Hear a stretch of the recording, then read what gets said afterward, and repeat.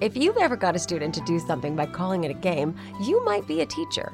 Being a teacher sometimes means finding ways around limitations, problems, or struggles to keep things on track. We learn to improvise and adapt. But when it comes to teaching language arts in our school, we don't have to find workarounds. Loyola Press took the long view when they created Voyages in English, the brilliant K-8 language arts program. The fundamentals of grammar and writing that students learn enable them to become effective writers, which can help improve performance on standardized tests and grow into successful communicators. The flexible framework of Voyages in English is adaptable to any teaching style and any student's abilities. With practice, the mechanics build in complexity over time. It just all works together. Visit voyagesinenglish.com to learn more, then order a sample. With Voyages in English, there are no crazy workarounds, just solid help for today's language arts teachers. Catholic Teachers Lounge with Jill and Colleen. Welcome to the Catholic Teachers Lounge, the only podcast by Catholic school teachers for Catholic school teachers. I'm Colleen and I'm here with Jill, and we are grateful to be together again to laugh, explore, and connect. Thank you to Loyola Press for sponsoring us and for you, the teachers, for doing what you do every day. Hey, Jill, how you doing today? Hi, Colleen. You and I were both English teachers, so I'm wondering if maybe you knew about this particular technique before I did. I had really never heard of this type of discussion until, I'm trying to think. Like, I was probably a principal before I understood what this was. Yeah, for real. I can't wait to hear about this. I used to do a lot of, like, certainly group discussions, small group discussions, full group discussions, all kinds of things. But I had never understood what a fishbowl discussion was until I was actually at an event. It was actually adults, and there was a group of people that were demonstrating what, a particular conversation was going to look like. And there were those of us that were sitting around the outside, and the moderator called it a fishbowl discussion. I'm like, well, this is just fascinating. And then, I kind of caught on and I love it. Well, that's funny. So I've used fishbowl discussions quite a bit in modeling how to do peer response. So when students need to give feedback to each other's papers and they don't know how to talk to each other about editing each other's papers, this is a great scenario for a fishbowl. So if you want to implement any sort of protocol in your classroom, like, this is how we talk to each other. We're only going to say, I notice and I wonder, or we're only going to use, like, if certain sentence starters, then you throw some of your top kids in the circle, the ones who can naturally do it, or you with another co-teacher, something that you've maybe practiced, you're going to model it. And it's like everybody is looking at you like you're the goldfish in the bowl. So you have everyone around you in a circle so they can listen and observe things. And then the great part about a fishbowl is that after the conversation, you get to say to all the audience, what did you see? What did you hear? And then it's more like an art gallery of performance art gallery. I guess. Interesting. So I observed a special ed teacher that was modeling for a group of Catholic school teachers who were just beginning to kind of put together protocols for students with disabilities in their schools. And she did kind of a fishbowl modeling of a teacher assistance team. Like, somebody, needed to bring to the circle, we're going to talk about a particular student, and then we're going to brainstorm ideas. But that was like a great way for a professional development activity. So fishbowl was used that way. But okay, so the reason why we're talking about fishbowl, actually, this did come from a teacher. So let me give a shout out to Ashley Schoeller, who's a junior high English teacher at St. Francis Xavier Catholic School in Phoenix, Arizona. And she recently invited me to her classroom to observe her teaching a lesson on To Kill a Mockingbird, which, as you know, is probably one of my favorite books to teach. So I was super excited to be able to go and see somebody, teach this book in a way that I had never done, So super exciting. Sure. So I go to her classroom, and she has 3 classes of 8th graders.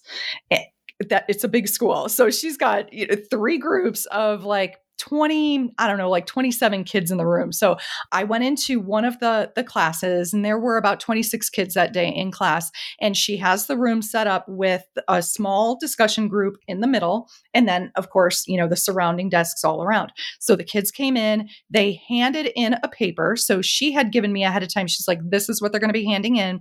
And she had 5 questions that they needed to prepare. So they all came in with something written and prepared.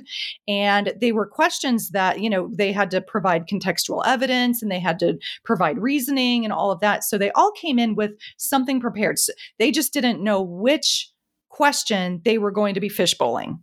Okay. So at one point, all the kids, each student is called into the middle of the room, and then they sit down in the seat, and she says, okay, you are discussing question number 3. Go, 7 minutes on the clock. Go. I get you. Okay. Okay. Yeah. Uh-huh. So it was really fascinating to watch. And these kids were incredibly prepared, very high level students. It was very impressive to watch them.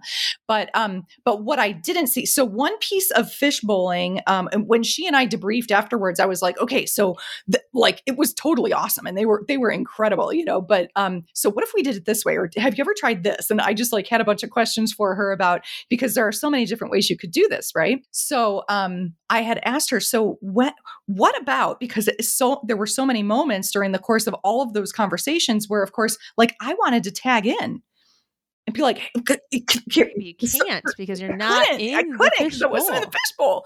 But you can't swim. Right? You're not a fish. You have to sit outside and watch. You get to look in through the fishbowl. Yes. But I have been in fishbowl conversations where you can tag in. So somebody wants to get out of the middle, and somebody tags in. So you tap somebody on the shoulder, and then you get to sit in, and you get to say your thing, and then you step out, and somebody else tags in. Have you seen it done that way, or am I crazy? I haven't seen it that way. It reminds me of breakdancing. It is not. No, my turn. My turn. Let me into the dance circle. Not that I know how to break dance, but that's what I was thinking about. It was so they're so into it. They need a turn. I love that. I was thinking of a totally different scenario of using fishbowls when you're trying to teach students or adults how to do a job interview. Yes.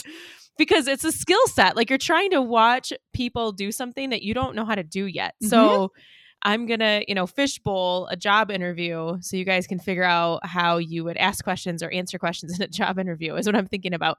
But I love the tag in, tag out, because then you're not on the hook for too long. And as a teacher, then you can encourage certain kids to tag in because you want to see them thrive. Yeah. So I love that. So, so going back to this conversation, and, there's some really, you can get controversial with some of those To Kill a Mockingbird conversations, right? So there were kids that were bringing up, bringing up, current events and, what if, and this is what, on page such and such, this is what happened, or this is what was said. And that reminded me of something that happened in the news or something that somebody said, which is super courageous, first of all, for a student to do, to bring up current events when this is such a sensitive topic and situation to talk about. But what I would have loved to see would have been fact checkers. So when someone brings up, okay, so this is a current event, so the fact checker, so the teacher can motion to the fact checker, okay, look that up, make sure that's accurate, because you want to be careful too that the information is accurate. So you can have fact checkers that are checking if a student says on page 100 it says blah blah, such and such a character says this, a fact checker could be checking that, make sure the students are checking accurately. You can have a student on the internet that's, fact checking the current events references. So could make it a very sophisticated, very involved. Yeah. So event. Even the people that's great because now you're getting interaction from the observers, mm-hmm. which is great. So it's different goals here, right? Mm-hmm. So in my examples, it was about a skill set that you wanted to replicate in other people, whereas yours is they're on stage, but you want an interactive audience. Yeah. To some degree, which is great when you have a large class. This is a great way to do this. If you had, okay, this teacher's brilliant. Because if you had a large class, 30 kids, and you were fishbowling, you have 25 kids who are not being very active because they have no reason to have to pipe in.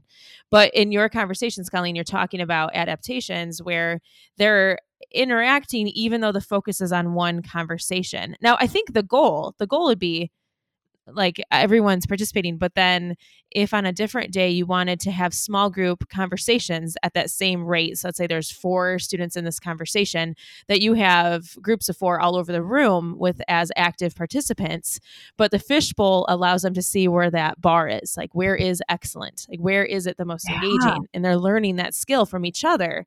So if they tag in and out enough, they get a little bit of practice, and then on a different day, it's not a fishbowl, it's everybody with as engaged enthusiasm on the subject area in these smaller groups, because the teacher doesn't have to be in all of them. And there's the bell.